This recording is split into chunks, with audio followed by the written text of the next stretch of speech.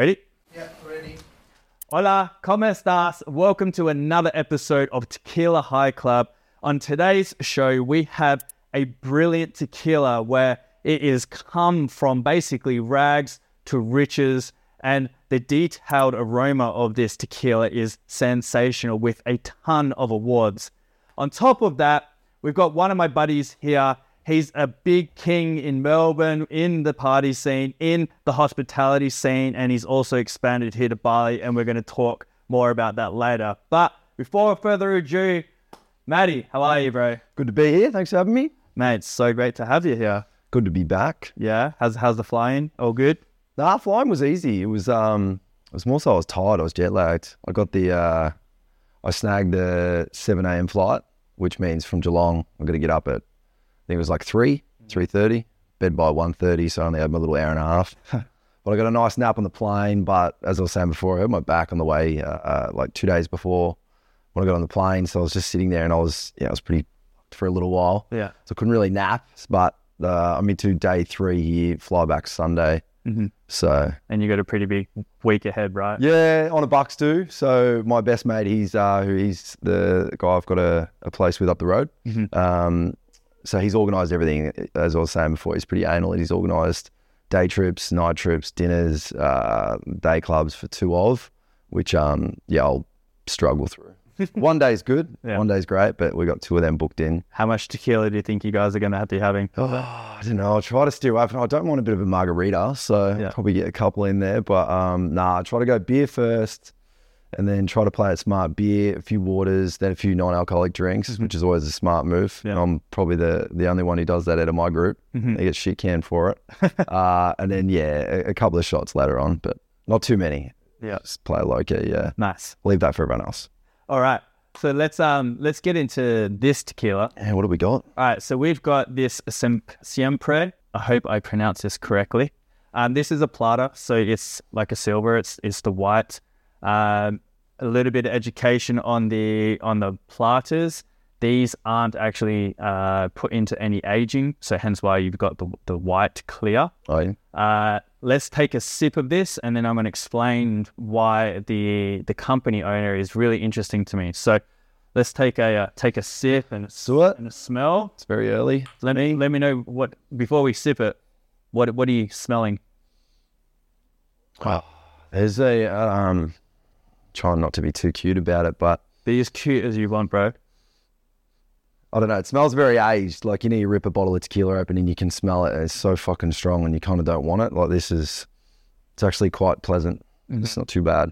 I think, it makes you want to drink it a little bit. As opposed to, for me, most time tequila, as soon as I can smell it, I don't want it straight away. It's just something you're doing for fun really quickly, but yeah, invites you in a little bit, I guess. See what the flavors are on your palate now.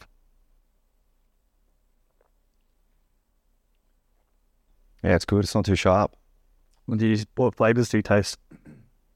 So as you're trying to get that taste, the smell becomes like the aroma that they've used is obviously agave because it's tequila, but they've got citrus and pepper, Yeah. and then they've got so an interesting one. Like, it smells fruity straight away, Yeah, but not overpowering, you know when someone this is an interesting aroma that they put in, and I really want to do more education after this show on how they've kind of managed to do this. But you know when you smell cut grass, one of the aromas in here is cut grass. Yeah, that's wild scenes. So it's a weird, because when you really start to think cut grass and you smell it, you can actually smell this weird cut grass. Yeah. And then the palate, like the taste that they've got, the flavors. It's in there now that you've said it. It's in there now that you've said it, yeah. For me, it wasn't in at the start, but it's in there. Yeah.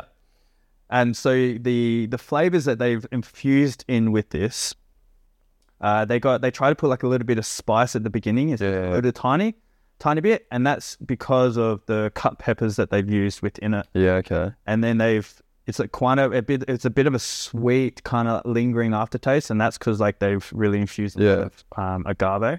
You can keep going at this. So like I said, for me, tequila, I'll only have, 1 or 2 with a group of friends, and it's like always middle to 2/3 way through the night. Yeah. But you could keep drinking this easy. I can.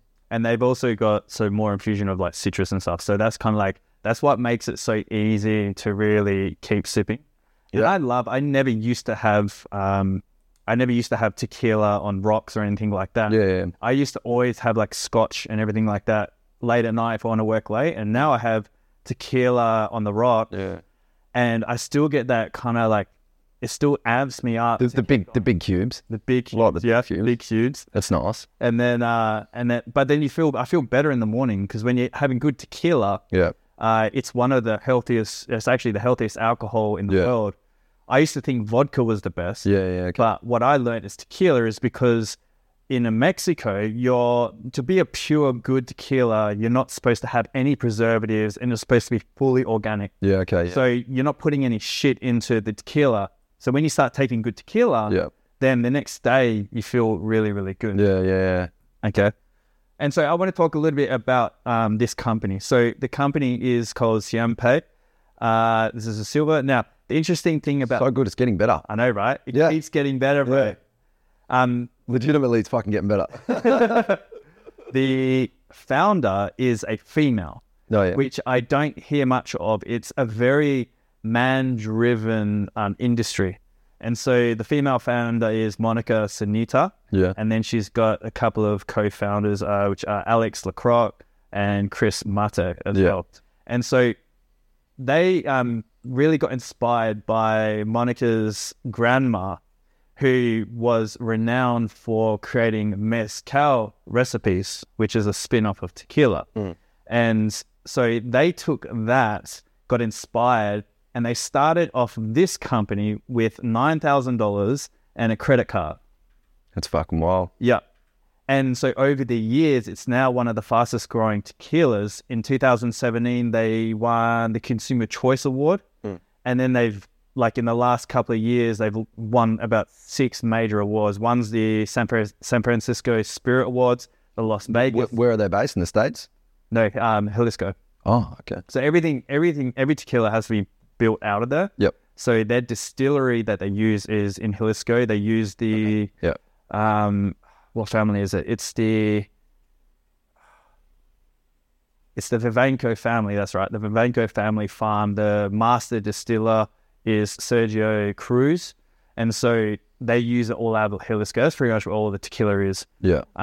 But yeah, so they started with that. And the thing I wish they had more on is more of a story on really how they built it. You see some of the older companies, the ones that started in the 90s and 80s, they have this really strong story on really how they got started. And for a company that has grown so quickly. Yeah. How old is it? They got the Consumer Choice Award in 2017. They started like around a few years before that. Yeah. I think 2014 or 13 or something. Yeah. So for a company to be that young but getting all these awards, I'm really interested I've got another one of the tequilas which will be on the next couple of episodes. It's a Reposado. So that's been aged for, I think, 6 months. Yeah. So that's going to be really, really smooth. So I'm very interested to see how they're going. But for a non-celebrity alcohol to be growing this fast, it's actually really cool to really... How do you rate this one? Because this is, like, compared to some of the others, so this is good. I'm going to have a shot and I'm going to see. It's smooth for a silver, and for the price point, it's actually fantastic. Yeah. I mean, I like it, and like I said, it's hard for me to get over the line with drinking like a lot volume-wise. Tequila, it's 1 or 2 max. Yeah. But I could drink that, and I could have another one easy, and I don't know where it's going, bro. Speaking of have another one, let's smash this shot, bro. Yeah, I'm glad it's with orange too. Cheers. Cheers, man. Cheers.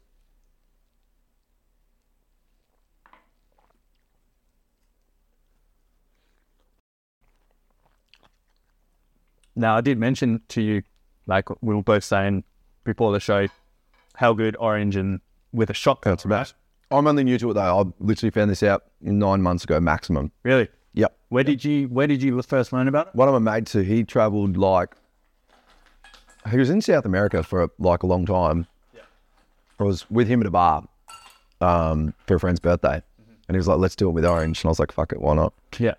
I didn't even think about it, and it was easily the best thing ever, and it was palatable, like with the lemon.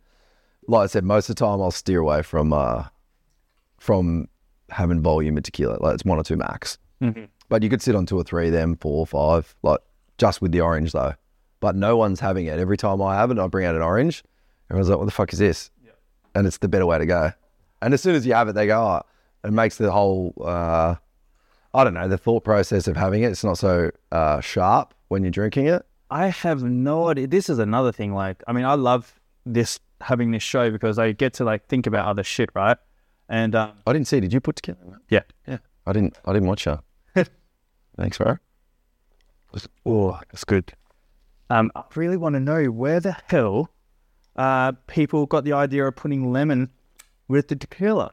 You should find that out. It's a fucking backwards thing to do. If whoever done it should just like be sentenced to jail for life, because it's the lemon and tequila has no existence with each other, because most tequilas, a lot of the flavors, they put citrus into it. So, but citrus orange, like citrus peel, not lemon. Yeah. It's just far too acidic. Like it hits you. And then the salt hits you, and then the shot hits you, and then the fucking lemon's the worst. You can't have a lemon on its own, ever. Yeah. So out of 10, what would you rate this tequila?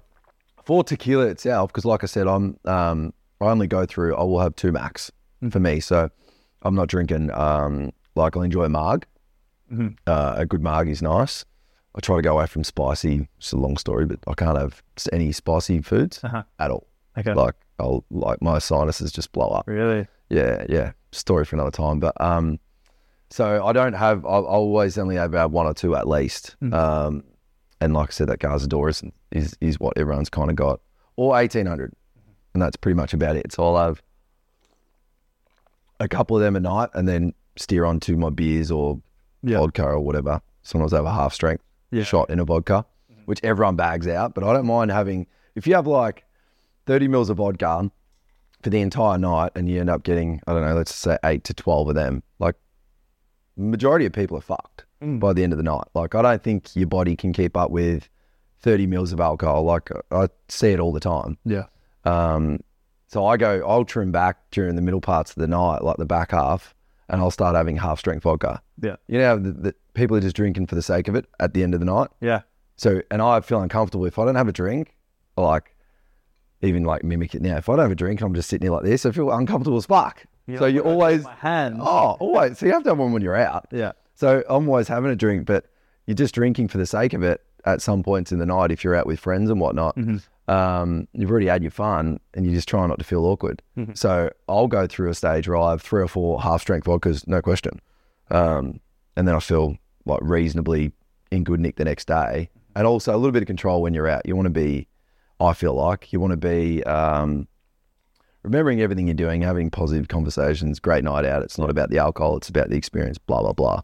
And if you're just drinking, 25 standard drinks at 30 mils of alcohol, like it's going to get you at the end of the night. Yeah. So for scorer, I would say a 9.1. Okay. Because like I said, because for me, the times that I'm having my tequila, and again, my background, I just haven't experienced enough variety of tequila. So I'm having this and it's marginally more enjoyable than the times when I'm out just smashing one straight away with like I said, salt, and then you've got your fucking lemon at the end of it. Yeah. So I enjoy that. But what I found when I was drinking at the start, I was like, all right, it's 5 o'clock and we're having a tequila the first bit. Yeah. And it smelled good pre, and then the second one, and then the third sip, and then it's like you're on. You could, no shit, you could keep drinking it and drinking it. Yeah. If I had like a little bit of ice on that, I could sit on that for ages easily. Yeah. It was, quite enjoyable. But this is fucking good too. Yeah.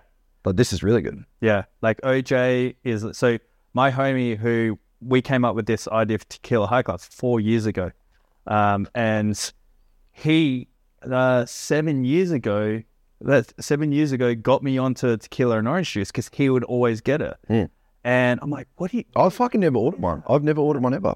And since then, bro, all I do is tequila orange. Yeah. What do you wake up like? Good? Sick.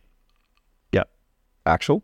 I mean, if I have a whole bottle, it's a bit different. But like, if I have like, 8 to 10 drinks, I still wake up pretty sweet. Like, it's when I start smashing a whole bunch of other stuff, and I get a little bit like shitty in the morning, but I cool up really easily. Yeah. So, but it's it's good. So let's go into your background, bro, because let's jump into the story of Maddie. So where are you from? Because what you're doing now, you've got your hands in a lot of pies, and you created like some pretty cool empires, man. So where are you from originally? Have you always been from Geelong? And sort of take us through like how you've got to having these hospitality venues and to where. Yeah, I'll give you like a little synopsis. Like, firstly, like I've got a fucking really good team. I've got there's 4 of us, team of 4. And if I go back from a bit of a backstory, I grew up in a like really, really small country town. So we had there's like 500 people with one servo. No, the service station closed down halfway through when I was living there. When I was like 9, I remember that closing down. One shop, pub, did have 2 pubs down to 1, and then a footy club. So that was cool. Like, love that. You could do, it creates like a good sense of independence. You do whatever you want at 12, 13 years of age. Your parents just like, they knew where you were, whose house you were at. They knew the people that were friends with the person you were going with, and their dad and their parents and whatnot. So you could kind of, do what you like at a young age and enjoy company of your friends without getting kind of told off, if that made sense. So you grew up really, really fast, which was cool. And I enjoyed that. But I always knew when I was living at home, I loved home and I love my friends there, and my mum's there and my dad's still there. But I just knew, I just couldn't live there. It's just something I just couldn't do. So That's country Victoria, right? Yeah. So it's near, from Melbourne, it'd be like an hour and 45 east of Melbourne, right? It's near Traralgon. Okay, yep. Very, very, very small. Like, there's a heap of small communities around Traralgon. Quite cool. Everyone kind of links up in Traralgon for dinners or late night stuff. There's not much you can do in your town. Yep.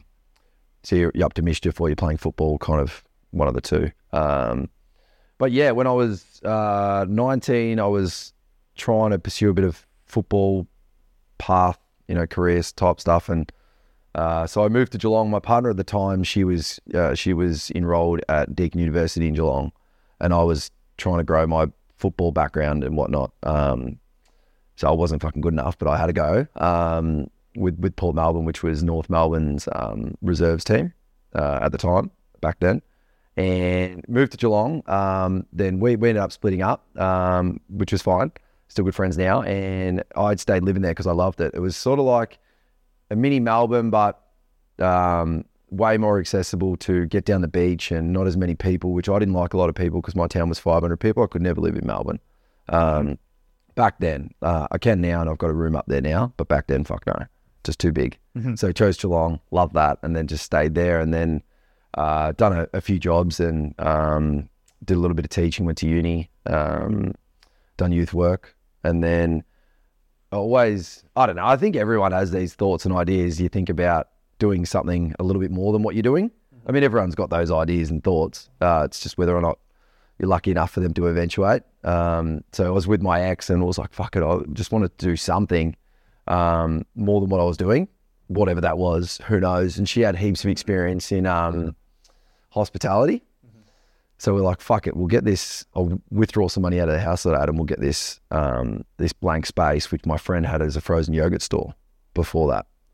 Thought we'll do a cafe, and she knew how to work at a cafe, and I was like, I can build it, and you can show me how to run it operation-wise, because she worked there, and it's all pretty straightforward.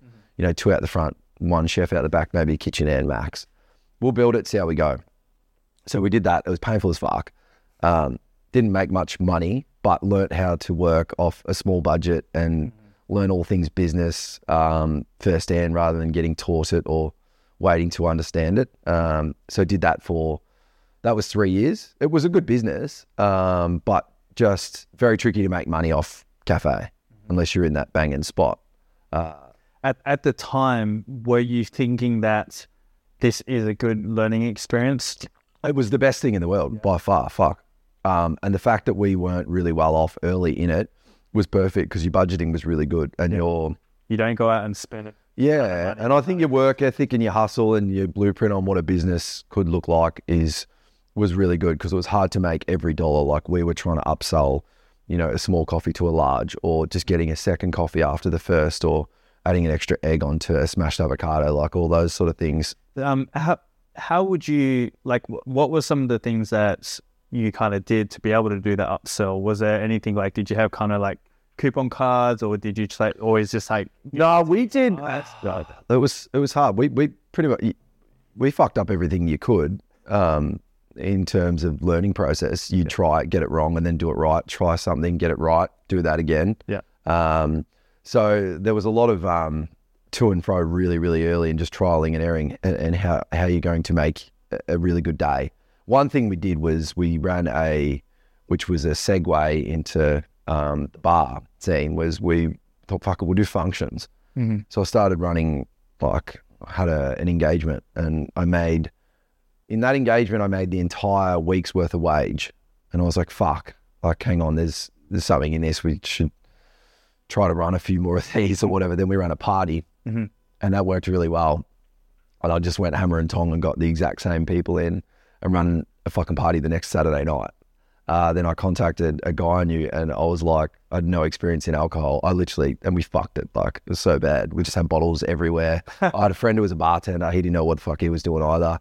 Giving away free drinks. There's water and alcohol and stuff everywhere, all over the floor. We had no bussies, no glass collectors, no people who knew how to make cocktails. It was just it was a party in a cafe late at night, but we were making money. Yeah. And then I contacted my friend. He ran like a really big nightclub, one of Victoria's biggest nightclubs.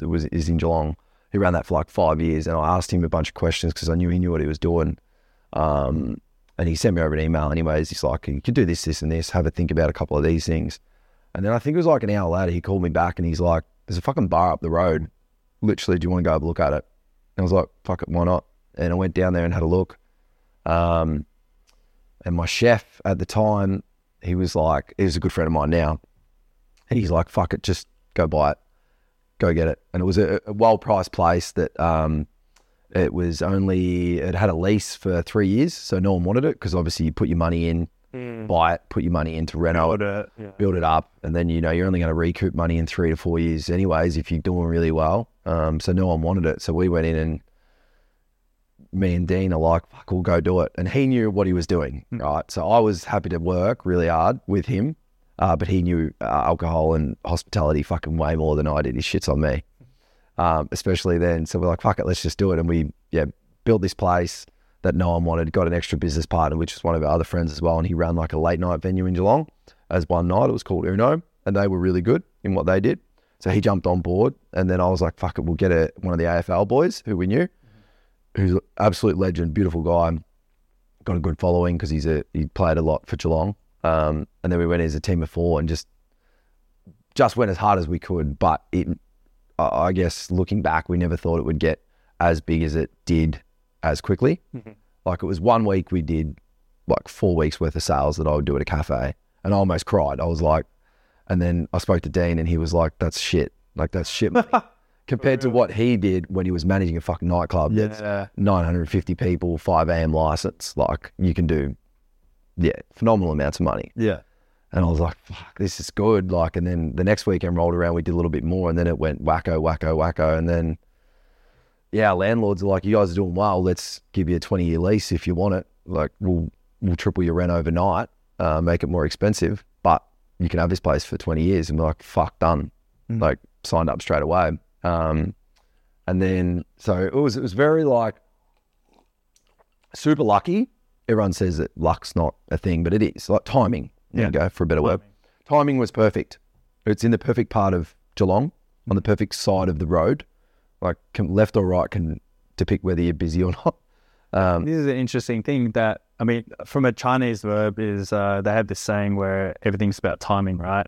But at the same time, it's like the opportunist, because you guys took a leap of faith on this 3-year deal and went to go and do it. And no one wanted it. Not a fucking single person. Yeah. There was other venue owners in Geelong who knew about it, and they wouldn't touch it. Yeah. So a little bit of luck, definitely timing, but just happy to launch in as 3 young lads. And if we didn't make money in 3 years, we didn't, which that's our risk. And I guess looking back, it is a bit more serious than you think. If we had lost out, we would have lost a portion of our houses probably, because they're on the line. Like, the directors are guarantors with everything. Yeah. It superseded what we thought it would do. Then we extended a lease, and then just got hungrier, and then we saved up a little bit, and then another venue popped up, which we were kind of looking, but again, it was just about an opportunity. So what's the venue you're talking about? So that's called the Inn Hotel. That was our first First business. When did you launch that? That was 2016. Okay. Yep. And it's like our baby. Like it's an older building, shit breaks in it, but we fucking love it. Like it's our first business. So we worked day and night on that until we got it open. And I reckon it holds a good place in everyone's heart in Geelong because a lot of people have had birthdays. It's been going for 7 years now. A lot of people have had birthdays and it's an easy place to go to have drinks before you would go out if you were going out. A good meet-up spot. Yeah. Perfect spot for that. But yeah, then the opportunity to come up with Geelong Hotel, which is a venue that's over the other side of town and notoriously like a super, super hard venue to run in Geelong. Like, I think they had I think it was 5 owners in 6.5 years. Wow, that's a lot. Yeah. So we were the fifth. Yeah. What were the reasons why? That's like I don't know. A mixture of I think it's a tricky venue because it's large, like it's 950 capacity, 5 AM license. So like for around here, alcohol license alone would be huge, right? The licenses aren't too bad. Everyone thinks I think 24, 25 grand a year. That's more like a lease. Yeah. So it's just spaces. If spaces are massive, like you can go to a venue and everyone's like, "Fuck, this venue's pumping." It's got 200 people in it just because it's small. Yeah. But yeah, you go to a venue that holds 1,000 and it's got 200 and everyone will say there's no one there. It's just about the size of the venue, I think. And this venue's fucking huge. Like it's ridiculously big. It's divided up into 4 spaces: bistro, Florence bar, which is a bar area we created, like neon light, and then a rooftop, and then the inside area, which is we call it the band room, which that gets a little bit kind of busier late at night with activations like bands or big function or the late night trade, which is like the nightclub area. I hate the word nightclub, but trades later into 5 AM. But I think it's in a harder spot in town. It's over the other side. That's the only venue that trades late on that street. 2 main streets in Geelong going down towards the water, and it's on one side. Everything else is over the other side. So getting people to walk uphill over that side, I think that's probably what the previous owners had felt. And we felt it as well. We bought that and thought we could make it work because we made the other one work. And it was like, no, you fucking can't. Like it took us, I think 9 months to get that busy. And it was fucking a hard 9 months. 9 months of like sometimes 0 customers on a Saturday night with DJs and security guards, and you're there waiting to see if anyone would come in. Wow. Hard time. Yeah. So what made the shift? We did really well off because we all play sport in Geelong. So inviting big groups over who are playing sport, offering them a whole space. You have your football and you play on a Saturday. Come over, you've got a space. You guys can come in and drink. We've got entertainment. Did the AFL player from Geelong he partnered into this? Same shareholders went over. Okay. And it was more like the hosting over and over again. So you guys have a big group of 25 people or whatever. We'll give you a discount entry. We know who you are. Getting good groups in, booking big functions in as well. So somebody's got a 30th. Great. They'll have that there. And then you have 3 of them. And at 10:30, you've got other groups coming over. And at that point in time, when they walk over, they'll see what would be, hopefully if there's engagements or 30th, a classier crowd. And sometimes they might not even be sure what they're there for. They might just think that they're drinkers, but the venue's full with those sort of people. And trying to make it not, going against the grain a little bit, trying to make it not a nightclub. Like I think nightclub, it's fucking hard to make work, consistent nightclub for years. Ours was what we wanted. Business model was like late night, busy bar. So you can have cocktails, there's still DJs, great, a lot of fun, but it's not going to be music. What year was this, sorry? That was 12 months after we bought the inn, so that was 2017. Okay, cool, yeah. Yeah. Oh, sorry, 2018 actually, yeah. Okay. Yeah. So then had that and we finally got it busy and it took, 9 months. We didn't think we were going to do it, and then 9 months of hard work, got it open. The renos were good, a little bit quiet, and then that 9-month time hit, and then we started charging door entry, and it just kind of went through the roof from there, getting 1,500 plus there Saturday night. Obviously everyone's paying to come in, booking good DJ acts, and still finding our feet on the spaces and how it works with so many people in there. But we had that for 4.5 years. Then going through now a bit of a change with the band room area. It got quiet like after January this year. So we're like, okay, let's just close that space down, renovate it, make it more like cocktail loungy. Still have events, but more cocktail loungy. You can have functions there. You could have 250 people there on a fucking boutique after party for a wedding, whatever. So doing that now as opposed to doing so much club, but we can still have events. So there's still a big stage there. So we had Setmo play 3 weeks ago. And then Bag Raiders, we've got playing next weekend. Want to book Hayden James October, hopefully. Probably shouldn't have let that one out. But yeah, keep that one under the hat. But yeah, so doing that there in that space, and that's been working well. Still less volume than what we used to have because it was so much of it was more trending towards that nightclub, but we're happy where it is at the moment for sure.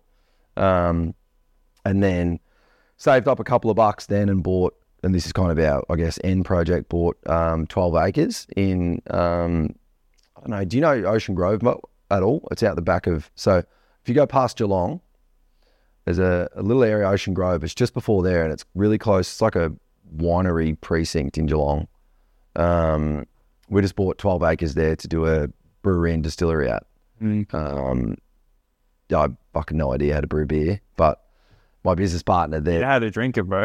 Yeah, well, hopefully we've got enough skin in the game. My business partner, they're selling their own beer out of another bar that he's bought. So we'll lean on him heavily to work that out, but be able to have weddings and stuff like that. And the big thing is we own the land. Like most of the people who own bars don't own the land. It's too expensive. Yep. So yes. At the end of the day, that land can only just go up in value. Yeah. So we rent it off ourselves. So we're just in the process of building that. We've been slow with it, but we've got it. 12 acres. It's already got a wicked Airbnb on it, a shed. So it's exciting for us because it's going to be something that we'll do in the later part of our lives. It's a little bit easier, book a wedding Friday, Saturday, an event.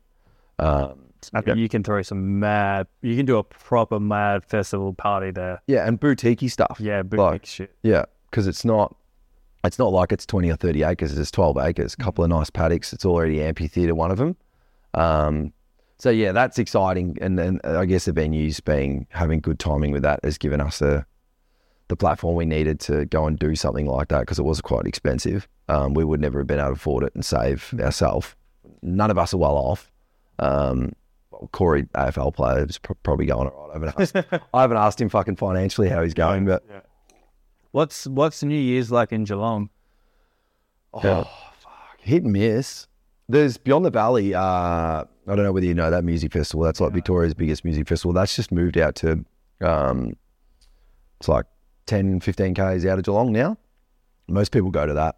Mm-hmm. Like I won't even open one of our venues. Well, we won't open one of our venues in Geelong. Just open a late night venue. Yeah. Is there an opportunity for you guys to? I mean, if everyone goes there, like they've obviously got all the biggest artists. Like tickets, yeah. You could link in and try to get one of their artists to play afterwards, but they've already got exclusivities. Like it's even hard to discuss things around that time of the year. Like most of them don't play, from what I know, don't play, a month either side. Just because if one of the headliners like Dom Dollar's playing, someone could see him a month before and then they go, well, I already saw him. I don't want to buy tickets to BTV. Yeah. I don't think that's actually how it works out, but they don't really play. Is Hot Tub Wine Machine in Victoria as well? Yeah. Yeah. Unreal. Where is that played? They were playing, they did a thing at, fuck, where is it called? It's in the Yarra Valley. But I went to that. It was called Grapevine. They always, because we, like in Australia, well, in Australia, we were talking about Australia, in Perth, where I'm from, in the Swan Valley, Did you go and watch them? They do. How fucking good are they? It was one of the most insane. They're sick. Yeah. Taking us through from like the 1920s all the way through. Yep. And then all the other artists that come with it as well. But like they seem to only predominantly do it in wine districts. Yeah. Which is there was Hot Tub Time Machine, and then I think they called it Hot Tub Wine Machine at one of them, which was at this place where they have Grapevine Music Festival. Yeah, same with ours. But it was lit. Like it's fucking really cool. And I'd never watched them before, so I didn't think them playing reruns of other music would be that entertaining for me. You have the video as well, but it fucking goes off. So cool. Yeah, Girls love it. They're like, oh, my favorite song come on, it's the 80s, 90s. And then when it gets to like the 90s and 2000s hip hop, you just see all the girls just twerking, hey. And you say, oh, I recognize this music, but before I fucking didn't. Yeah. Can you, how big is the capacity at the new the distillery? Oh, well, we're still going through our licensing at the moment. So we have a license where we can run functions and stuff like that. So that's unlimited capacity. So we'll do events, 100%. We'll get our brand and our product and try to get that right. And then that would be a good, not exit strategy. Like, we don't know whether we're going to keep the venues forever, short term, buy the lease, buy the freeholds. Like, we don't know. But that'll be something we do later. And it's only early stages. But it would be exciting having, for us, good platform of those two businesses, a stepping stone to then own what would be hopefully a really nice brewery, distillery, and we can make our own product there and then sell it throughout the venues to ourselves. Yes. And that then, makes a lot of sense. Yeah, which would be quite cool. Well, explain that strategy, because that's like...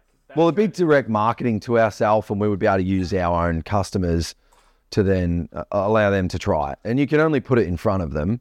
But for sure. But we're only, you would already be a step ahead of other people, not so much sales wise, but just being able to expose your product to other people and see if they would be interested in trying it. And then you get a bit of brand crossover, and people can go, oh, well, I can book my wedding out there. I know that alcohol, I've had that, or just a little bit more exposure. I think it would work really well. But again, it's just fucking trialing it. But we're well ahead of someone else who goes in and goes, look, I'm going to start up this beer. Can I put it in your bar? You'd have to have those conversations with the owners, and they'd have to go, well, is that a good idea having this beer in there? We'll just put it in there and then give it to, cheers, bro. Cheers. Thanks, man. Cheers. So this is number 4, essentially? Yep. Yeah, I mean, number 1 was like one of your half little... Yeah. So 3.5. It's early for me. I mean, distillery. But whatever. I haven't seen a distillery or brewery like you go to WA, Western Australia, and you go south and you have the entire wine country. Yeah. And every single brewery that has gone there, there's not one that hasn't failed. Yeah. And then you go to the Swan Valley, which is in Perth, like in the hills. Again, there's not one that's ever gone south. It's very interesting. I think with your experience in understanding people, culture, running the business in general, and with your 4 partners, pretty sure your distillery will be something you guys will just click on. I think that's... Yeah. Look, hopefully it'll be one arm of a business. Again, the breadwinner would be, for a better sentence, paying the bills, would be we're running it as a venue where you can book out as a wedding as well, which they're quite expensive. Yeah. As you know. So do that, have your alcohol there, then the alcohol is a small component of it, which will be quite fun, but a little bit of branding and putting it in our venues and just be something nice we could do for ourselves as a small extra part of the business. And people like going there. Like, you're not going to book it. Some people will book weddings at, just a nice piece of land, but having an alcohol component there, it's going to help. Will it be the cornerstone of the business, being that it's a branded bottle of alcohol and people know that, and then they go there and book their wedding? Probably not. But again, hopefully it's something where people can go and enjoy a space and the alcohol complements it and all works together. But we're just still feeling our way through it, and we're not experts fucking at all. We're just trying to have a good crack, I guess, as 4 of us working together. Yeah. So you've got all that going in Australia, and then now over here in Bali, you now have Villa Verde. Yeah. So when did you purchase? Did you build that villa? Yeah, we built that. That was pretty funny. We did that. I think because it was so long ago now, just because COVID makes everything feel like it was years ago. I think we put the money down for that. I think in 2018 started building. It was a longer build, which is fucking funny. It ended up getting rented. First week it got rented, I'm pretty sure, was the week before COVID. And then COVID hit 7 days later, and we couldn't even see it for 2 years. So were you over here? Yeah. During COVID? Yeah, the whole time. Well, I went. What was that like? Sick, dude. But like I fucking heard it was like I tell The ghost, like, everyone, bro, yeah, 100%. If the world has a pandemic ever again, y'all need to just come to Bali, man. If you can't get in, let me know. Yeah. We'll sort you out with getting in. We'll Yeah. put some stuff together. But like me, bro, like for me to get to Uluwatu, like, so now for everyone watching, Uluwatu is the south of Bali. To get there now in a car can take you 2.5 hours because of traffic. I get there in an hour on my bike. Yeah, that's and that's right. me fucking firing it. I got there on my bike. My record is 25 minutes. Yeah, it's fucked. And so I used to be able to go surf everywhere. There was no way the waves, all us crew. It brought the community together, which was cool. Because some of the venues, or pretty much everything, like the big ones, had to shut down. But then we started doing villa parties. Yeah. So then everyone started hanging out. This is so fucking exciting for me to even think about. What was the restrictions like? Like, could you do shit? Could you go? Okay, here's restrictions. So, and obviously laws are, can be. So everything had to shut at 11, right? And then, so all the big venues, fucking so interested in this as well. All the nightclubs had like shut down because they couldn't operate because they all pretty much get busy at like 12, So that was a no-go. But the bars started having like little private parties and smaller parties. And then they kind of tried to shut down, like, okay, restaurants had to shut at 9. It was real weird. And then I think then open up to 11. But it only really lasted for like a few months. Yeah. But then they closed. There was one period where for like 6 to 8 weeks or something, they closed everything, like beaches and stuff, and you couldn't even go surf. So what I was doing, I was driving. Was there other people that were like you that were from Oz that were here? Heaps, bro. All our crew, bro. Yeah, it was fucked back at home. Like you would know. You guys are fucked. And not in WA. No, like they didn't even. WA they didn't get a taste of it. Yeah, but you guys got fucked hard. So here I would go 6 a.m. leave my house and I'd go surf at the airport reefs. And so for everyone again watching, there's a wicked few waves out of the airport, like right in the sea of Bali. And so I would go down there, and what police would do is that they would roadblock, and then I would rock up to the roadblock, and then I'd show them my ID card, my Indonesian ID card. I say I'm going to work. And then they'd be like, okay, cool. But I had my surfboard on. And then I'd go to the airport reef. Funny. And I'd go see the locals, and they'd take me out on the boat and send me out, and I'd go surf for 3 hours. Yeah, true. And then police would come at 8 a.m., making sure, like, doing their checks. And then I'd get picked up and I'd come back at 10. Oh. And so I was surfing every single day with like 2 people out, perfect waves, having the best time of my life, then going home. And like the police and like the military, they were just kind of doing their job. But overall, like I spoke to like a lot of them. And one of them was like, why do you have a surfboard? I'm like, to be honest, I'm going for a surf. And they're like, they didn't really do anything. Okay. Right. And so it was kind of like everyone is being pressured to do something, but the community here was just trying to abide by all like, the government laws and the local laws and be like, okay, cool. How can we still have a good time? Yeah. And that's where the villa parties came in. We started throwing some really cool parties and just like all of us coming together. We had to have the Banja, which again, for everyone watching, Banja is a local village. Basically the local police. And so they would have to be at our villas and then just make sure we're not partying too, like we'd have to shut off music at 11. There was one villa that was having a good time where we ended up getting a bunch of silent disco headphones. So we had to shut the music off at 11. Smart. But then we put all these on. There was still like 50 to 60 of us, like friends, and we're like having this sick sound, like silent disco party. So we still got to have a good fun. Yeah. And then overall, but I had come back from I was in Thailand with an ex, and this was like in 2019, just before. That was when it hit? Just before. Oh, just before, yeah. And we were getting she was getting messages from my mom saying like, there's like people eating bats and shit. Like your mom's crazy. And then we get to the airport and there's guys in hazmat suits. I'm like, what the fuck is going on? And so when I got back to Bali, she left. And then I was going to go see family for 4 weeks, and then I had to be back because I had to sign new papers for our real estate development company. Yeah. And so when I went there, 4 weeks, and then the world went to shit, and then Australia shut their borders. And then so I had at that time a niece who was 10 months old, and families, everything. And then I also had my girlfriend at the time. So I made the decision I could still run my other business remotely, the one I was talking to you about before. Yep. So I ended up staying in Perth for 10 months. Yep.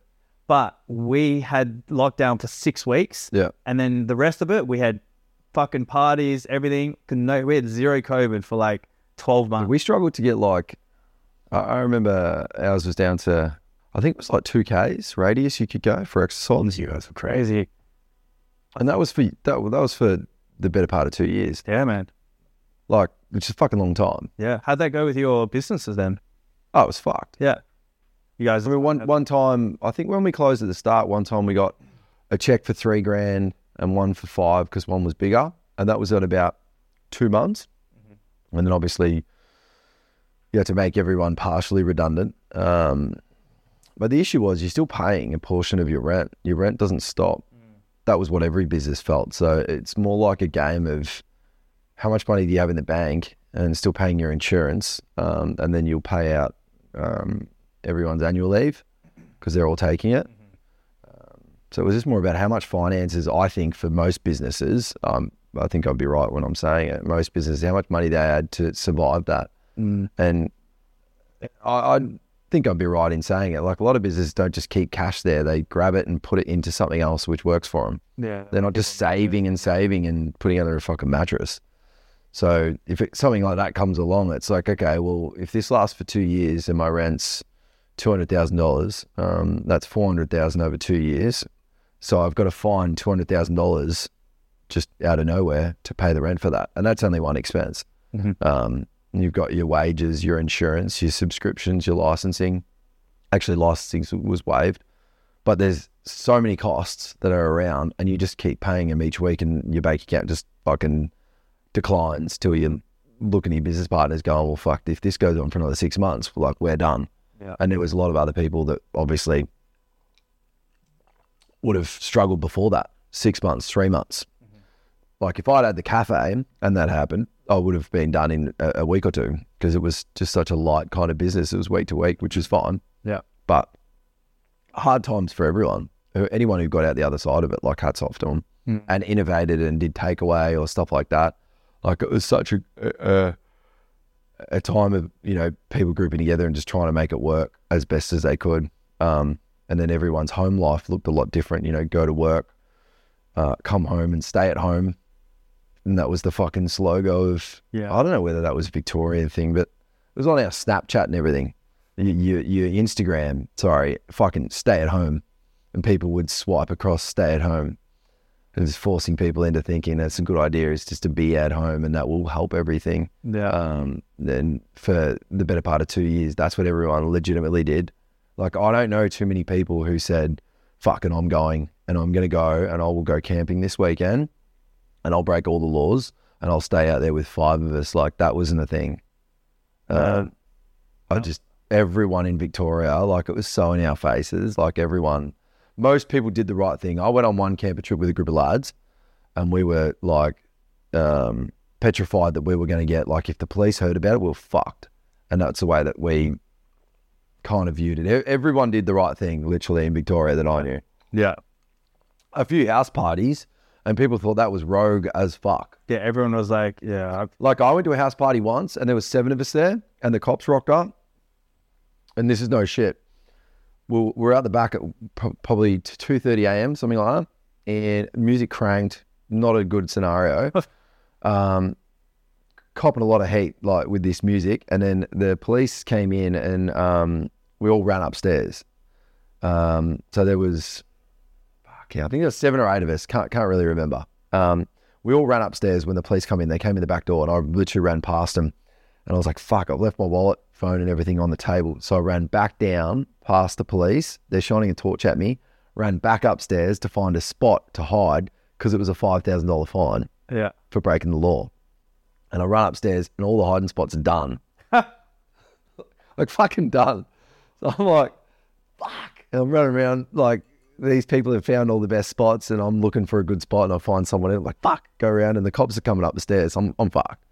And I go in the wardrobe and I jump in the wardrobe next to this big dude. And I'm like, Mitch, what the fuck are you doing here? Like, you live here.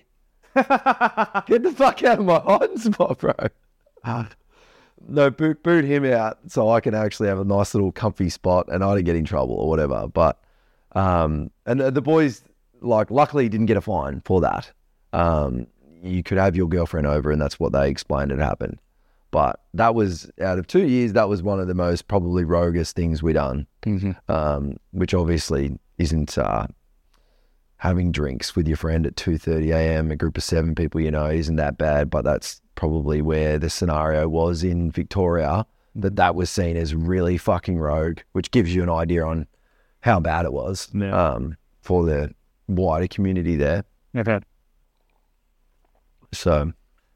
yeah, I was there for 10 months and like just watching you guys like go through that shit. As one of the craziest things is why I have no interest in living back in Australia ever. I go back there, see friends and family. Fucking hate Australia because of this reason. So Australia has always been like, you know, the underdog and kind of like, you know, it's a free country and this type of shit, right? Then when it was time for me to leave the country and I had to go back to Bali because I had to sign a bunch of new, like, papers, right, for our company. And then I also had to meet my other business partner from my other company in Mexico because that's where he was at the time. And so I had to then make a what's it called? Like had to write a form to the government to be allowed to leave or something like that. I forgot what it's called. Anyway, so I put in the details and then I sent it through, right?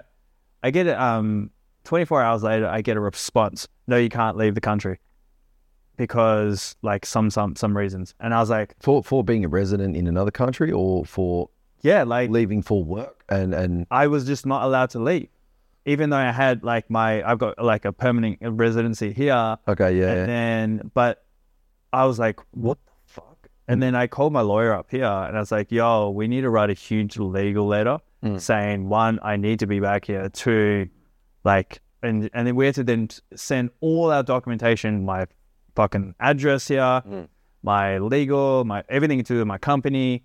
And then I sent it back to them. They're like, oh, okay, now you can go. And I'm like, when I first got that letter saying, no, you can't leave, I felt I had no power or control of my life. That these fucking losers who sit in an office and talk shit across another room in Parliament together make the rules for me for my fucking life. I was like, when you guys can't even run a fucking country yourself. And at that point, I was just like, fuck Australia, man. I thought Australia was the best country in the world. I thought before COVID we were goated. And then when I saw you guys, what you guys went through, I was like, fuck this country, man. Fuck you and your little politics shit.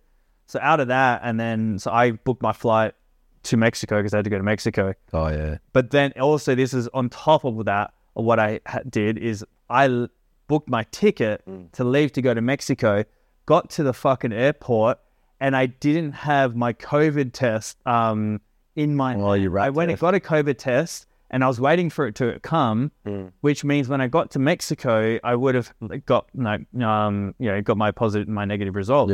And the chick would not let me get on the plane. And I was like, are you fucking... When you were leaving Oz? Yeah. Oh, yeah, true. They had that when we were traveling interstate, when you were allowed to travel interstate. I did that. I had to travel without a fucking rat test. Yeah. Like, they opened up the borders. This is one thing, and like, I can't even fucking have a lengthy conversation about COVID without it absolutely spinning me out, just because and I hate it doesn't sit well with me. Like, what, and especially like, and I'm not massively into politics, but I just thought we were goated as a country. Just couldn't do anything wrong, and everyone loves Australia. And we're great. But I just think the government let us down, and they could have done so many things to go, oh, well, there's this pandemic or fucking whatever.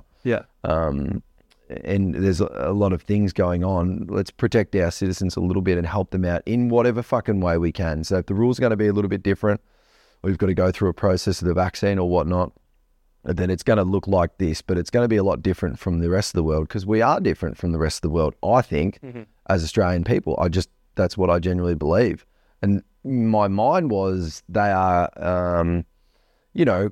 good-minded people, and they will help out, the Australian way, help out people where they can. That's what I fucking thought. And then I saw it, and like we were following suit everywhere else, and then tripling down on it and absolutely caning the fuck out of small businesses and citizens, and especially in Melbourne, but throughout the rest of the country it was, because if one state gets affected, the other state will suffer as well. Yeah. And it happens. Like, we couldn't trade really well. People couldn't holiday over to WA or whatnot.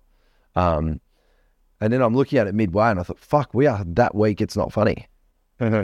Like Sweden, fucking sweet. They opened up. Happy days. Yeah. Didn't mandate it anywhere near as much as what we did. Yeah. Plenty of countries did it and said, no, we're not going to mandate vaccines. And we did it like fucking as soon as it was readily available, like we did it. And there wasn't any opportunity No question. not to do it. And so I just thought, fuck, we are as weak as piss in that regard, just not giving people the option.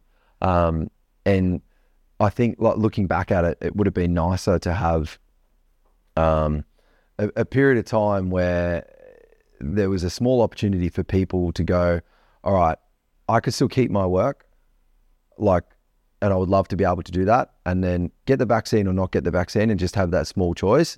But that just wasn't there for anyone. It went one industry after the other, and we timed it like fucking really well. Like, it was like construction first to go. Then they went and burned the CFMEU building down in Melbourne. I don't know whether you heard that. It's like the biggest union in Melbourne. And there's a lot of heavy dudes that work there. The whole union's like, they're big fucking looking dudes. Yeah. And you don't fuck around with them. Yeah. They went and burned that CFMEU building down there, the union, because the union's meant to say, hey, let's... Wait, is that the one where they rocked up and they started smashing shit? Yeah. But they were all in it together, like both sides. Like the CFMEU, like, obviously didn't want to mandate vaccines. They weren't the people who are doing it, but they're the people who are supposedly meant to support the workers. And I think that some of the workers may have felt that they weren't. I don't really know enough about it, but I know that happened when construction got hit. And they're all in it together, both the union and their workers, and trying to work it out together and kind of turn on each other a little bit. And then it went, teachers had to get it because it was important for teachers to get it. And then they sold the dream every fucking day that one sector of the workforce had to get the vaccine because they felt like it was important. And the last one that was left, I think came out at the end that the government officials, they didn't have to get it. Yeah, I know. Fucked. In the end. Which was obviously just everyone was like, oh fuck, okay, we're getting duped a little bit maybe, but yeah, hard time for business in general, I think. But yeah, I mean, I think the takeaway is, I hope that everyone remembers like what happened.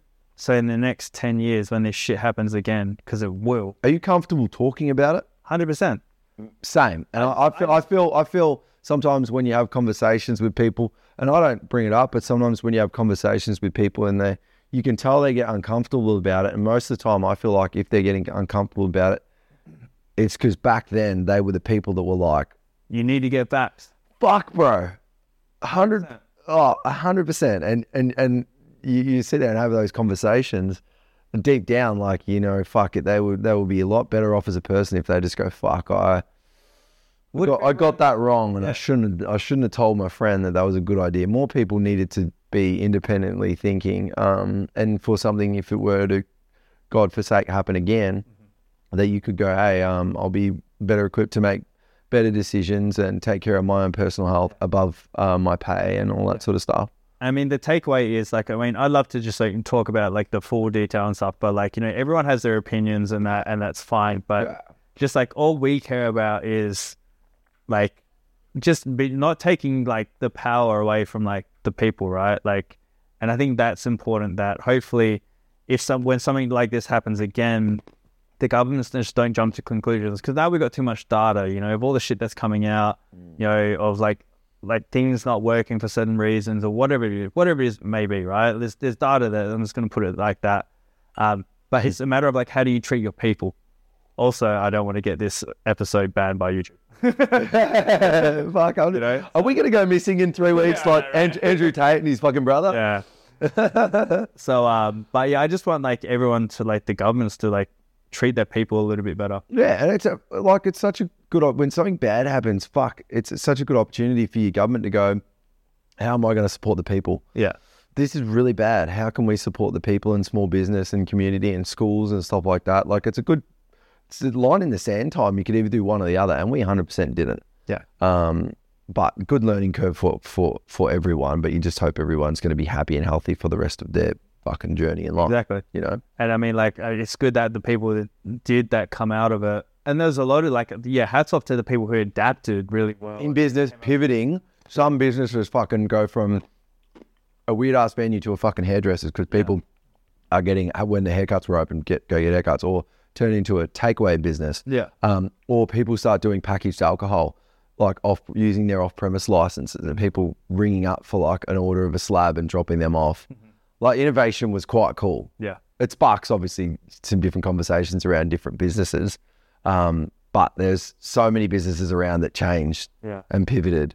A friend of ours became a billionaire during COVID because he had this right off. Yeah, this gaming company that had been running for like 7-8 years, right, in Philippines, and he was like, they were growing very a lot of money, very slowly, yeah. And then like one of my very good friends, he actually mortgaged his house to give him more money to invest in and help him like along the lines. And then did he get a share? And then he's got shares in it. And then the COVID happened, and then the company just went, because everyone stayed at home, right? That's not a game. And then he was going like this, like very slowly. And then COVID happened. He went, and then overnight billionaire. And now the guy's sick. Like the guy's a fucking legend. He's in WA. What a lord. Good on him. He's like buying like every single fucking car. He's got this brand now called Lead Collection. I think he's got like, his garage in Perth now is worth $25 to $30 million.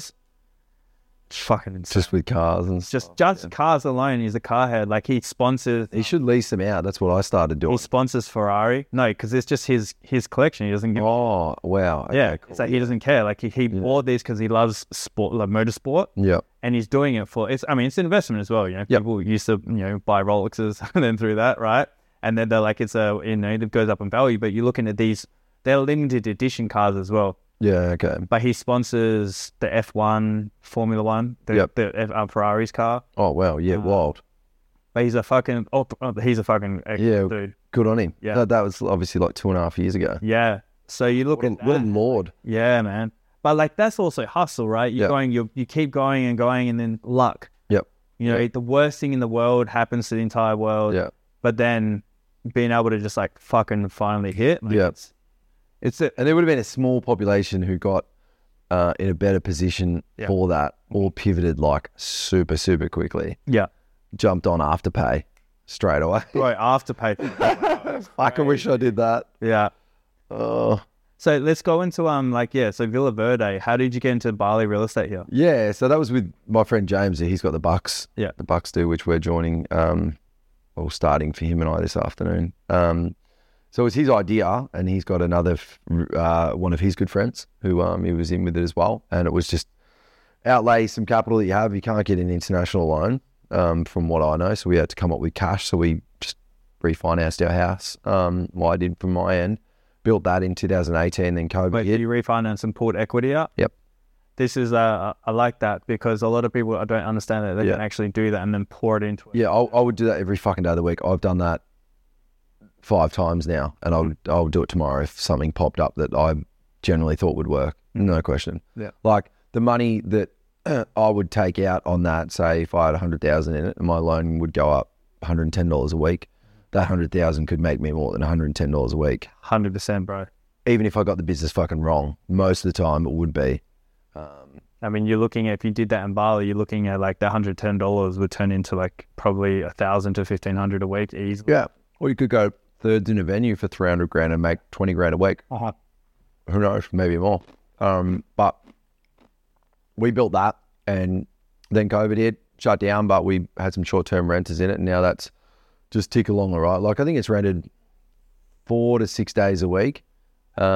Which is like what, 90% occupancy? Yeah, but it yields good money. So we're really, really happy with it. It'd be good to do more, but it's one of those things, going out and just getting a loan isn't a thing. We got to come up with capital to do it. Yeah. So there's something we can talk after because I'm actually putting together this development. My parents were over here for the last couple of weeks. Yeah. And I finally shared with my dad exactly how the real estate system works here and how good it is. Yeah. So we actually went looking for land down at Uluwatu and Bingin. Oh yeah, And, cool. Got this 3-bedroom development going on. Yeah. If there's something that you guys want. Yeah, well, we're going to do another one. We're actively looking out at the moment. So, fucking 100%. Definitely bend your ear on it. I just wish back then I got another one. It wasn't that expensive. Oh, right. Bro. During COVID, man. This wasn't that expensive. Yeah. So this is pre-COVID. It wasn't that expensive, dude. So I would love to keep doing that, and would love to move into property, but it's a hard, slow burning market. Property here obviously is a little bit more return. And if you can get it right, that's what I'm trying to do. So like the development, what I'm doing is I'm developing a group now because I'm exiting my real estate development company because I just not happy with how it's going. So I want to go out and just build everything myself, but I'm going to build this entire group. Yeah. For this reason, for family and friends only. Yeah. No, I don't want VC. Yep. I don't want anyone else. Yep. I know the market better than anyone else here. Yep. And I know how to build, construct, everything like that. I know how it runs. Yep. I know where all the hotspots are. And I know so many of my friends and family want to get involved. Yeah. And like I have the trust there, right? Just getting a group of 5 to 6 people, or maybe more. Like smaller is better, but I think you're probably looking at 600,000-700,000 for anything. Yeah. Give or take around here, especially. I've got like this development. Getting a group together is quite cool. Like we have a group. It's fun. Yeah. It's sick as well. Like, I'm very excited for that because helping my friends create wealth over here is like, it's fucking phenomenal. You can fuck up, like you can not even run your villa properly here and you still make 20% ROI. Do you ever look at some of your friends at home and you go, because I think most people now, you want good things for other people. So you look at some of your friends at home and then you're subconsciously comparing your own life because people just do that. You're not doing that for any reason. It's just like, oh, what are you doing at the moment? How things are going for you? How healthy are you? And what am I doing? All that sort of stuff just goes on. But you look at some of your friends, you're like, fuck, I wish I could show you the world on a bigger scale and show you the opportunities and lifestyle opportunities, nothing to do with money, and how you could spend your days. Because like I go back at home and there's not many people that I've hung out with that are over here. I know 2 people that are over here, yourself and another lad. And I always look at the lifestyle over here and especially overseas and what people can do. And you're like, fuck, the general Australian person, the 9 to 5 that was working over there, which is totally perfect, has no fucking idea how big and beautiful the rest of the world can be. And that you can live over here for a little while, a long time, or a very long time. Do you often think about that with some of your friends back at home and you're like, fuck, I could share some time with you and show you the world? But yeah, I mean, it's like because everyone thinks when they come over here, it's just party. Yep.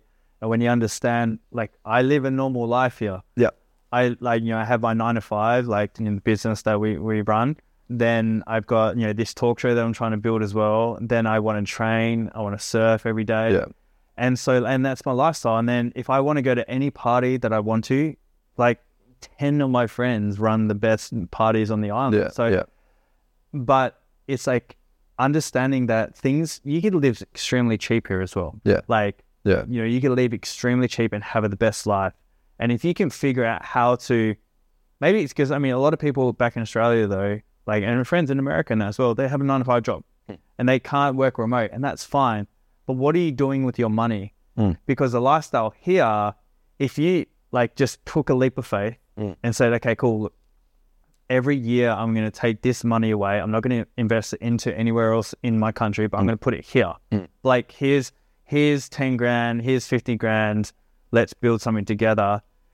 Within 5 years, you're going to be able to have a passive income that replaces your salary. Going again. So let's go for another. There you go, Nola. Yeah. And, I look at I'm in such a fortunate position to be able to help people understand. But don't you want some of that for your friends? Say people that you grew up with or you knew when you were younger, and you're like, fuck, if I could just take you over here for 6 months and show you that what things could be like. And not so much here, anywhere, but but just take them with you and say, fuck, I could show you a different lifestyle and I know you would love it. But getting them to actually do that. It's very hard, man. Yeah. Everyone's set in their ways, bro. Cheers, man. Like you and me are very similar because we kind of like, we both like are running like businesses and stuff. We both kind of live this type of like, you know, healthy lifestyle and stuff like that. But the average person, like one of my best mates, you know, we came up with this idea for this show 4 years ago. He's coming over and, you know, then we can shoot a bunch of like episodes. Yeah, wicked. But he's extremely busy with building his own empire. Yep. You know, and when you're so focused, I only knew about how good the real estate here was until I spent 2 years here and I started a development company here and I took the chance. I put money into a company and then only then when I took 100% focus into it, I learned what this place could be. But also before that, like I learned that if you come here and you go and party all the time, you fucking send it, which 90% of the people do when you're here on holiday. 98. Bali long term doesn't fuck with you on a good level. Yeah. You end up making bad decisions. It's a small island, right? I've gone through that shit. Yeah. Whereas now, like understanding kind of where it is one, you need to be super routined.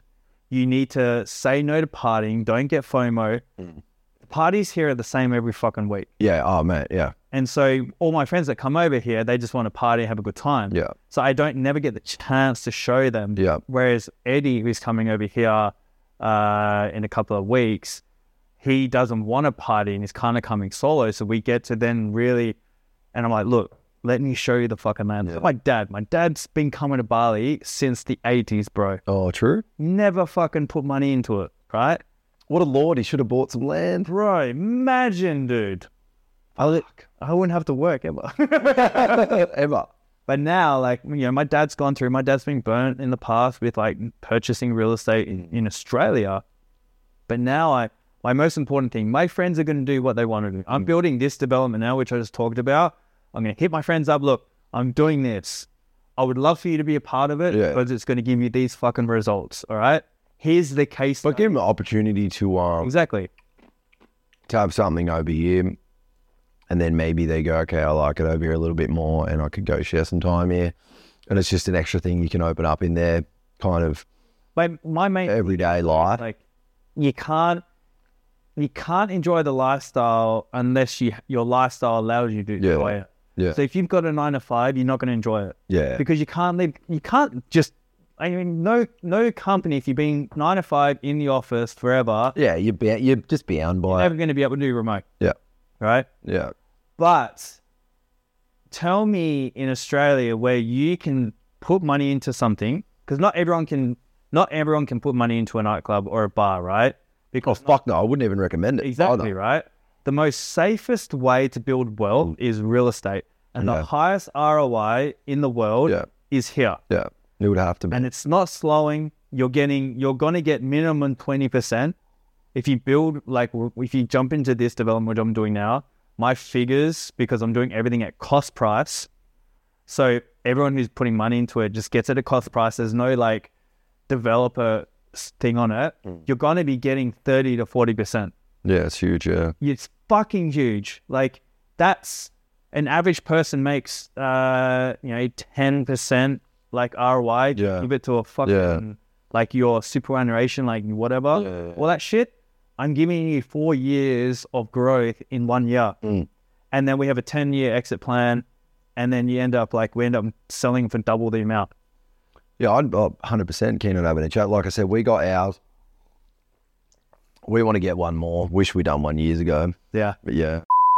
This shit fucking annoys me when you're trying to be like a fucking life coach and you're just doing the same dumb shit, talking about, what's this guy talking about? Behavior, self-love, no body relationship doctors, emotion work. And he gets like 0 views. Who's this lad?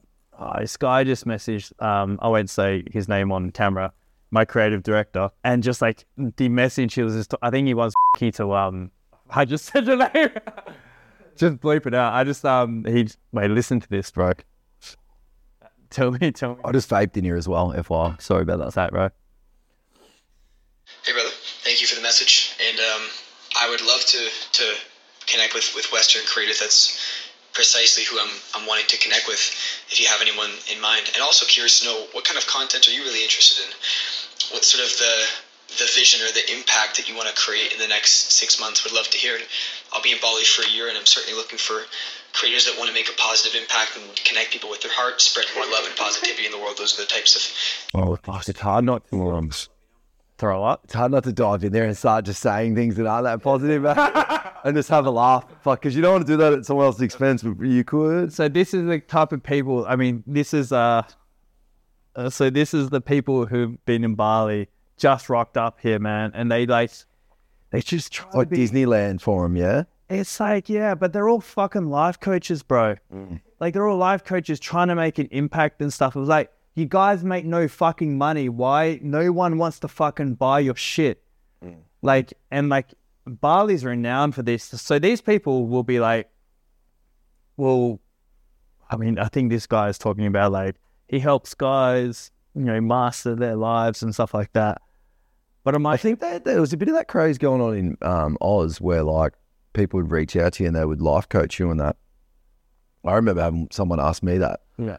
And this is no shit, lovely guy, but I don't reckon he was employed 6 months before he'd spoken to me about this, because he used to come into my cafe and he would do promoter work for a nightclub, and that was his job.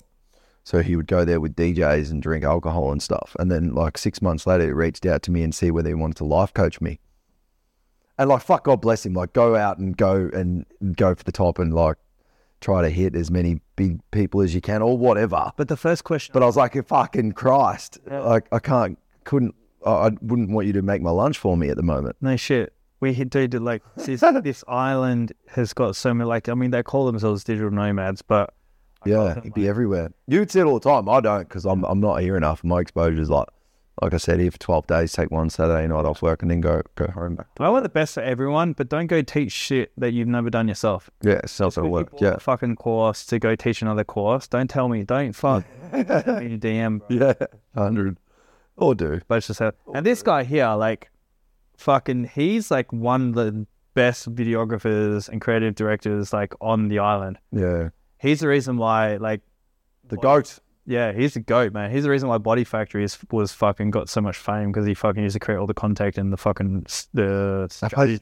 Out of control. Yeah, bro. And this was back in like branding wise, everyone I know goes there, and like, don't get me wrong, it's a good gym and the layout's good and it's in a very, very good spot. Yeah, fucking cool. But the marketing reach is like, to the edge of the earth, like in Geelong. Yeah, like that's where it is for us. Fucking do it. Everyone hears about it. Yeah. But I hate it because the gym for me it's too small. Yeah. Like, you go in and it's kind of like, it feels like Body Factory to me feels like they basically picked up a couple of things and just tried to put it together in a small space. Yep. And like, I went in there, I was like, hey, maybe I'm going to stop training where I'm training. And I'm like, I want to go change. And I thought, look, Body Factory is a great recovery. I know everyone goes there. Maybe it's going to be good for networking. But I had to go to tour. I walked through there and I felt fucking claustrophobic. And I was like, I've only got this amount for like these weights. And I go into the leg side. I'm like, this. And I'm like, just lock on. Heaps of crew taking photos and shit like that in there. Yeah. Bro, always, bro. Yeah, it's wild. One of my mates, and I've said this on an episode before. Which is good. God bless as well. Do whatever you want. But it is fair bit that going on. I'll show you a video after this. So our friend Nicholas is fucking huge fitness influencer. The guy is like, he's a fucking really good dude. Probably one of the best guys on the island. Massive, fucking shredded. But he does some funny videos. And he did one of... like going what gyms are like these days, and he has to like, it's Mission Impossible, think of Mission Impossible music, and he sees one camera in a gym and then he's like trying to creep through like a laser. Oh yeah, what a go. He sees another one. Funny. And like, it's just like that all the time. But even today I was at the gym, I was fucking training legs, and this chick next to me was setting up the phone just like in the little area. Yeah. And you're kind of weirded out because you're training or whatever, and you're like, conscious about hurting their like video. Yeah, Am I in your video? Yeah. Like, you know? And you're like, I would love it if it was for your posture and technique, but it's fucking not. But kudos if you're a fitness influencer. Sweet, go for it. Absolutely, go for gold. I got nothing against that at all. Like, I'll do one gym pick. yeah. Did you? That's one thing I've never done, bro. I don't know why. Like I jam one up, and I'm not on the gram too much, like a little bit. But I'll do I'll go there. It's a fucking huge part of my day, and I'll go there sometimes twice. So I will bang up one pick when I'm there, and it's not a habit thing at all. I just want to when I'm there. I feel happy.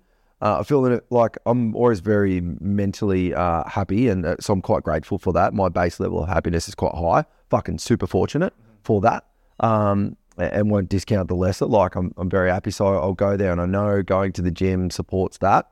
Like it fosters a good environment for me to be happy. So I'll go there, and I'm on cloud 9. I'm doing what I need to, which allows me to perform in work. Going to the gym all the time, so I'll go there, and I'm like, fuck it, I'm getting at it. I bang up a pick, and it's fucking for me, and I'm there, and it represents me going to there, which therefore helps everything else that I'm doing. I fucking smash it out. Couldn't give a fuck who's watching as well. But yeah, being in that space of like putting it up and then maybe putting some fucking music on it and like putting TNT and thunder and or just whatever the fuck to make it look better than what it is. I couldn't give a fuck if I put a picture of myself like looking down, the shit view, like that. Yeah. Could give a fuck if it's that. But just being there, being in that space and pausing for a moment is good. I don't mind that. Yeah. I want to talk about this because we're going to wrap up the episode very soon. But one thing I did want to talk to you about is your fitness because, okay, you're extremely busy. You got so much shit going on. You're in the nightclub scene, the hospitality scene, which comes with it is usually a lot of late nights, all those types of things, right? Yeah. However, you're probably one of the most shreddedest dudes like that I know. You're extremely wouldn't go that far, but okay, I'll take it. Don't worry. You are, bro. I'll take it. I remember when we thank you though. When we first met, bro, I was like, fuck, I need to start fucking doing more cardio. Right? Love that. But appreciate that. Thank you. Welcome, bro. But your fitness, so like, can you take us through like your fitness regimen because you're extremely healthy and you are an athlete as well, but that plays a big part in your mindset and your positivity and just like your well-being. Yeah. Can you take us through kind of what your routine is like, your nutrition and stuff like that? Yeah, yeah, sure. Well, like in an overall thing, like consistency is key with everything. So whatever the fuck you're doing, with my fitness, always making sure that I'm consistent in being there is what everyone's goals are. And a lot of people have a big weekend, then they'll miss the gym. Mm-hmm. It's just like the cardinal sin. And then you eat shit food as well. And you've just loaded yourself with like 3,000 calories. Bad fucking calories too. And then the next day you feel shit, so you eat more. So I'll always make sure, it doesn't matter what I'm doing, if I'm out late at night, I'm fucked, hypothetically. Like, I don't get too hammered, FYI. But if I'm having a big night and I'm out late, even if I get home at 4 a.m, I will still make sure that I train. And it might be like trying to be good to yourself. It might be a really light session, but always making sure that I'm training regardless. Having a rest day is important, but getting 6 days a week in, I like doing for me, like it works for me. It's all about everyone's lifestyle, I guess. But one other thing that I did, like I'm veggie. So I've been veggie for 8 years now. And like, I think my ex-partner, she was a dietitian and we did it for 30 days, liked it. My skin got clear. I was fighting back then. So I found my training was like, my cardio was getting really high. So I was able to keep training being vegetarian and I fucking couldn't work out why. And she was like, look, it's key to nutrition is variety. So you go out and have a palmy, hypothetically, there's just anyone, right? Palmy, chips, salad, there's 3 food groups there and the salad probably got 2 or 3, onion, lettuce, avocado, whatever. I have to go out and eat and I have to have something completely different to that. So I have to have a fucking veggie burger, whatever. The patty's probably got 10 vegetables in it. Plus, there's an egg in it for my protein. Then the carb is a bun. Then you've got lettuce, tomato, onion there. Then I've got chips as a side, which is another carb and vegetable. And then you might have something else. All of a sudden I've hit 14, 15 food groups off one meal. So she was like, because we got really fit really quickly. And I'm not pledging it to everyone. Do whatever the fuck you want to. But I felt better straight away and started running with that. And that allowed me to train a little bit longer. So I would add in, so I always do my morning session regardless. I think out of your 24 hours, like I couldn't care what you're doing or where you're at in your personal life, but if you can set aside 30 minutes to 45 minutes a day as some sort of exercise, whatever it is, if it's slow walking, if it's walking with a friend or your mum or your partner, whatever, or going to the gym, it doesn't matter the scale of it, that's relevant, but doing that 6 days a week in your 24 hours of a day is arguably, for me, the most important thing that you could do. And then I enjoy ramping it up a bit. I don't obsess about it and go ham like a bodybuilder kind of needs to be stage ready and all that sort of stuff. Like I'm nowhere near that, but I like going and thinking about it's going to set up my day 100% and I'll be a fraction of a version of myself if I don't go. So I'm just going to go, and if it's a shit session and I'm tired, fuck it, you got to do it. Like I've been at the gym at 1 a.m. because I've been tired and I haven't had a chance to go because of work. I'm like, fuck it, I can always get that and I'll sleep a little bit extra tomorrow. Like, fuck it. It's not going to kill me. And if it does, well, I'm doing something I like. But I'm happy to add in my extra sessions maybe 2 or 3 times a week in the evening, and that's through football. So my morning gym in a nutshell, and then 2 or 3 times a week I have evening sessions, but they're more things that I like. But just keep hitting repeat on that. Like everyone is fucking busy. Like the argument of being busy for me just isn't strong enough. Because you could say that for anything and you could sell it to fucking the person that you're talking to. Yeah. I'm too busy to, share time with these people or these friends that I've loved for a long time. I'm too busy to do that. Fuck, I've got to work on. Or I'm too busy to start another business. Or I'm too busy to go to the gym. Well, they're all answers. They lead you down the fucking golden path. Like, you have to stop. If you want to do something, and whatever the fuck that is, you need to sacrifice not a lot, just a little bit. And then be consistent about sacrificing on your week to week and backing up good weeks. Plus, it makes you happy. Like, if you're going to the gym enough during the week, like you generally are a happier person and the best version of yourself. Especially you miss that gym session Saturday and you go out with the boys and you're having a big night out, and then that Sunday, you might have some good times where you're reflecting on the night before, but as a general, you're nowhere near as happy as you are when you had that good session, you felt good. Yeah. Sharing that with a friend or whatnot. So for me, just keep building that into your week and being consistent.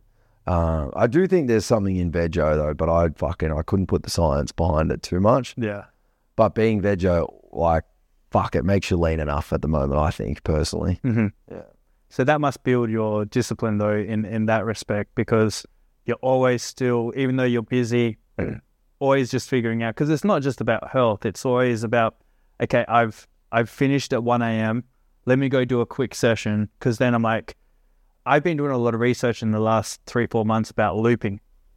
And so the average person... What does this go on? I'm intrigued. So the average person loops on a day-to-day basis, which means you wake up and then you go shower, you brush your teeth, you go have breakfast, you go to work, you take the same transport, you're stuck in traffic, get to work, see the same people, you might do lunch with the same people, then you go to work, back to work, and then you finish, you get home, you might go to the gym, and then you go sit down, tired, probably watch a movie or something like that, and then you loop.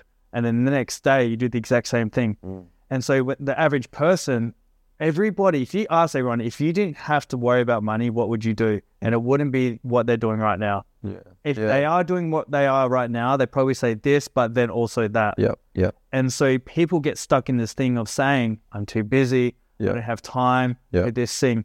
So what I've been studying is, okay, if you're in a loop, but you want to be here, but you'll just keep on going around, if you're doing the same thing, your life's never going to change, no matter how much you focus on this. Yep. So what I learned is that one, kind of what you're doing is unlooping yourself, is that you're always making sure you're getting to the gym. And sometimes, most of the time, it's in the morning. But those times that you do have to work late, you're still going to the gym, right? Yeah. So you're not saying I'm too busy or I've finished. I'm still going out of my comfort zone to go smash the gym at 1 a.m. Yeah. And that, when you wake up, yeah, sure, you're going to wake up a couple of hours later, but you've broken your system on how you think.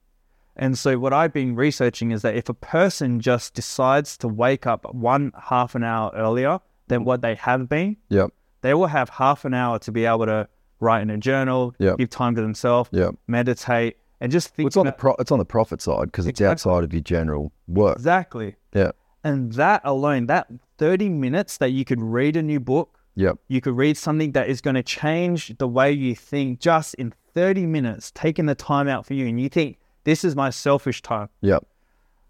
When people start doing that, and there's data to prove that this happens, when you take that 30 minutes alone, starting off very easy, half an hour earlier, you then start to change the way you think and way you perform throughout the day over time. And you're now changing the loop because the loop has changed. The loop, instead of going in a circle, is now starting to be like oblique. It's starting to go change and starting to get out of order. It's a nice way to, like, hear you talk about it and listen to it. Because it is right, but if you're subtracting half an hour from the night time, productivity is low at the night time. What the fuck is anyone doing? Exactly. Most of the time you're scrolling by accident. I do it all the time, just without even knowing. You shave that half an hour off, plus it into the morning. Yeah. I've got this method. It's called the bullseye method. I made a video about it for our company, and it's based on 3 areas of our life. Yeah. You got the circle. So think of a bullseye playing darts, right? In the middle, the red, is you. It's your power. So I call it the power zone. The next one around is your comfort zone, and the next one around that is your distraction zone. Yeah. So everyone runs, the average person runs like this, right? You've got your power zone, which is you, but your distraction zone is out here, then your comfort zone is here, and then your power zone is like that, right? And so the idea about it is what I explain is that every single day, I want everyone, whoever watches this, take your Instagram app inside your phone and your TikTok, put it on the last page. Fucking heard this last night for the first time in my life. I swear on my mum's life. And I've tried this, right? So I did this, and I fucking realized that... Anxiety attack? No. What happens is my self-awareness kicks in. I'm looping myself. Because what I'm doing is that when I'm working during the day or I'm doing anything, I'll randomly pull my fucking phone out for no reason, and I'll go straight to Instagram. And when I when I put the Instagram from the front page to my back page, I realize that I automatically do this dumb shit. And I go to click on Instagram, it's not there. And I'm like, wait, why am I going here? But you're only accepting that because it's not there. Otherwise, exactly, hit it. So then I started realizing, okay, well, I have a problem. I'm going to Instagram for no reason, just to scroll, right? Yeah. So the idea about the bullseye method is, what is a distraction? Distraction is scrolling on Instagram for no reason, right? It's Netflix and chill. It's toxic relationships. How fucking dangerous is it to think that you just you get 24 hours in a day, however many minutes that is, and you absorb them on Instagram? And I do it willingly, and I'm fucking cool with it at the moment. I sit very well with it. I'm okay with it. But it is alarming thinking about it, that you're putting that time aside out of the very fucking little time you have on the planet. Yeah. But it all goes... It's fucking scary though, isn't it, bro, when you think about it? The average person, and I found the data for this, the average person... I don't want to hear it. Who watches TV and scrolls on social media a day is 7 hours. Can you comprehend that? 7 hours out of your 24-hour day. So are we outliers then? Yeah. Because not you and I personally, just people in Australia, are they outliers and they use it a small amount and everyone else is blowing the fuck out of it? Or are we on our phone? America, Australia, all the first world countries. Yeah. Yeah. And so this is going back. I could see it happening, but I just wanted to draw some context to it. Like, is it us? So this is going back to the bullseye method, right? So we're all distracted by other people's shit. We're getting entertainment from other people, right? So then if we're distracted like that, we don't have our own power. So what I in this video, and what the bullseye method is, how to get your power back, really, to get everything that you want and to live the life eventually how you want to do. Yep. Number one, focus on you and yourself and change the way you think. And how you do this in a simple way is 1, get up 30 minutes earlier. 2, read 10 minutes of a book. 3, meditate. And 4, start to change these little things like the little apps that you use every day and put them somewhere else so that you build self-awareness. Yeah. Those 4 things do not take any hours out of your life, any minutes. Yeah. It just changes the way you think. And then what happens is now that you start to grow and you start to learn these new things and become aware, what you actually want. I also have manifestation in there of like really figuring out what you want when you're happy. Yeah. But then when you start Love a good manifesting. Why not? 100%. Have to. But then that power starts growing and your comfort zone starts expanding because now you're like, okay, well, I've learned this, which means I'm going to figure out more how to do that. Yeah. I'm not going to make an excuse that I'm busy. Yeah. I'm going to go see this person or I'm going to go do this thing. And then now you're starting to get busier for you, which is great. Yeah. And because now you're starting to get busier, you're starting to get more power, which means more confidence. Your comfort zone is expanding. And this means that your distraction zone doesn't expand. Yeah. It decreases. It's just like I said, it sounds like from hearing, but like a good base level of productivity. Like just not letting the, idle hands. Yeah. Not letting the world just take you in a direction where you may not need to go, which is fucking everyone. Absolutely. Yeah. Yeah. Yeah. Sweet, man. So I think we can end that there, man. Like, yeah, fuck. Thank you so much for coming on, bro. Nah, the time out. Appreciate it. Thanks for having me. And it was good to catch up with you. I do envy you being over here, and I remember when we met, which was actually over here, and look back watching you be here, and I was like, "Fuck!" It would be something that I want to do in the near future. But having someone over here, you almost look up to. You're here and doing the thing that a lot of other people want to do over here. So it's admirable, and in your corner on it as well, right in your corner, 100%. I mean, it's taken 4 years to get here. So. Yeah. I mean, it's just about just keep on pushing and keep on figuring out. But so let's end this episode with, okay, you gave this a 9 out of 10 before the tequila. Yeah. What would you rate it now? Fuck, it's getting better, and I've got to slow down because I've got dinner tonight. I don't drink usually early afternoon, so it's actually getting a lot easier and easier to drink as you go. Yeah. So still a 9 out of 10? Yeah, I got 9.5. Yeah, I rated 9 at the start. On the first sip, I would have rated it slightly lower because it was my first alcoholic drink, and what the smell that came in was really nice. So that's why I'd give it a little bit more than a standard tequila because, again, like I said, I don't drink volume of tequila. So when I have it, I'm like, okay, well, we're on here. It was a fucking easy drink to drink outside of a late night. Yeah. Like you could have that at most times with meals or whatever the fuck you're doing on a weekend. 100%. Yeah. Like I want to have another one now, but I got to kind of slow up a little bit. We'll have one after this one. Yeah. We'll do. All right, awesome. Thank you. Cheers, bro. Appreciate it. Thanks, mate. Mad love, man. Thanks for having me. And thank you for everyone for watching. I hope you really enjoyed that episode. Go like and subscribe if you love drinking tequila with friends. And on the next episode, we've got a very special guest coming on as well. We've got a beautiful tequila that has a great story. So make sure you guys like and subscribe to take note of the best tequila show in the world. Welcome to Tequila High Club. Adios.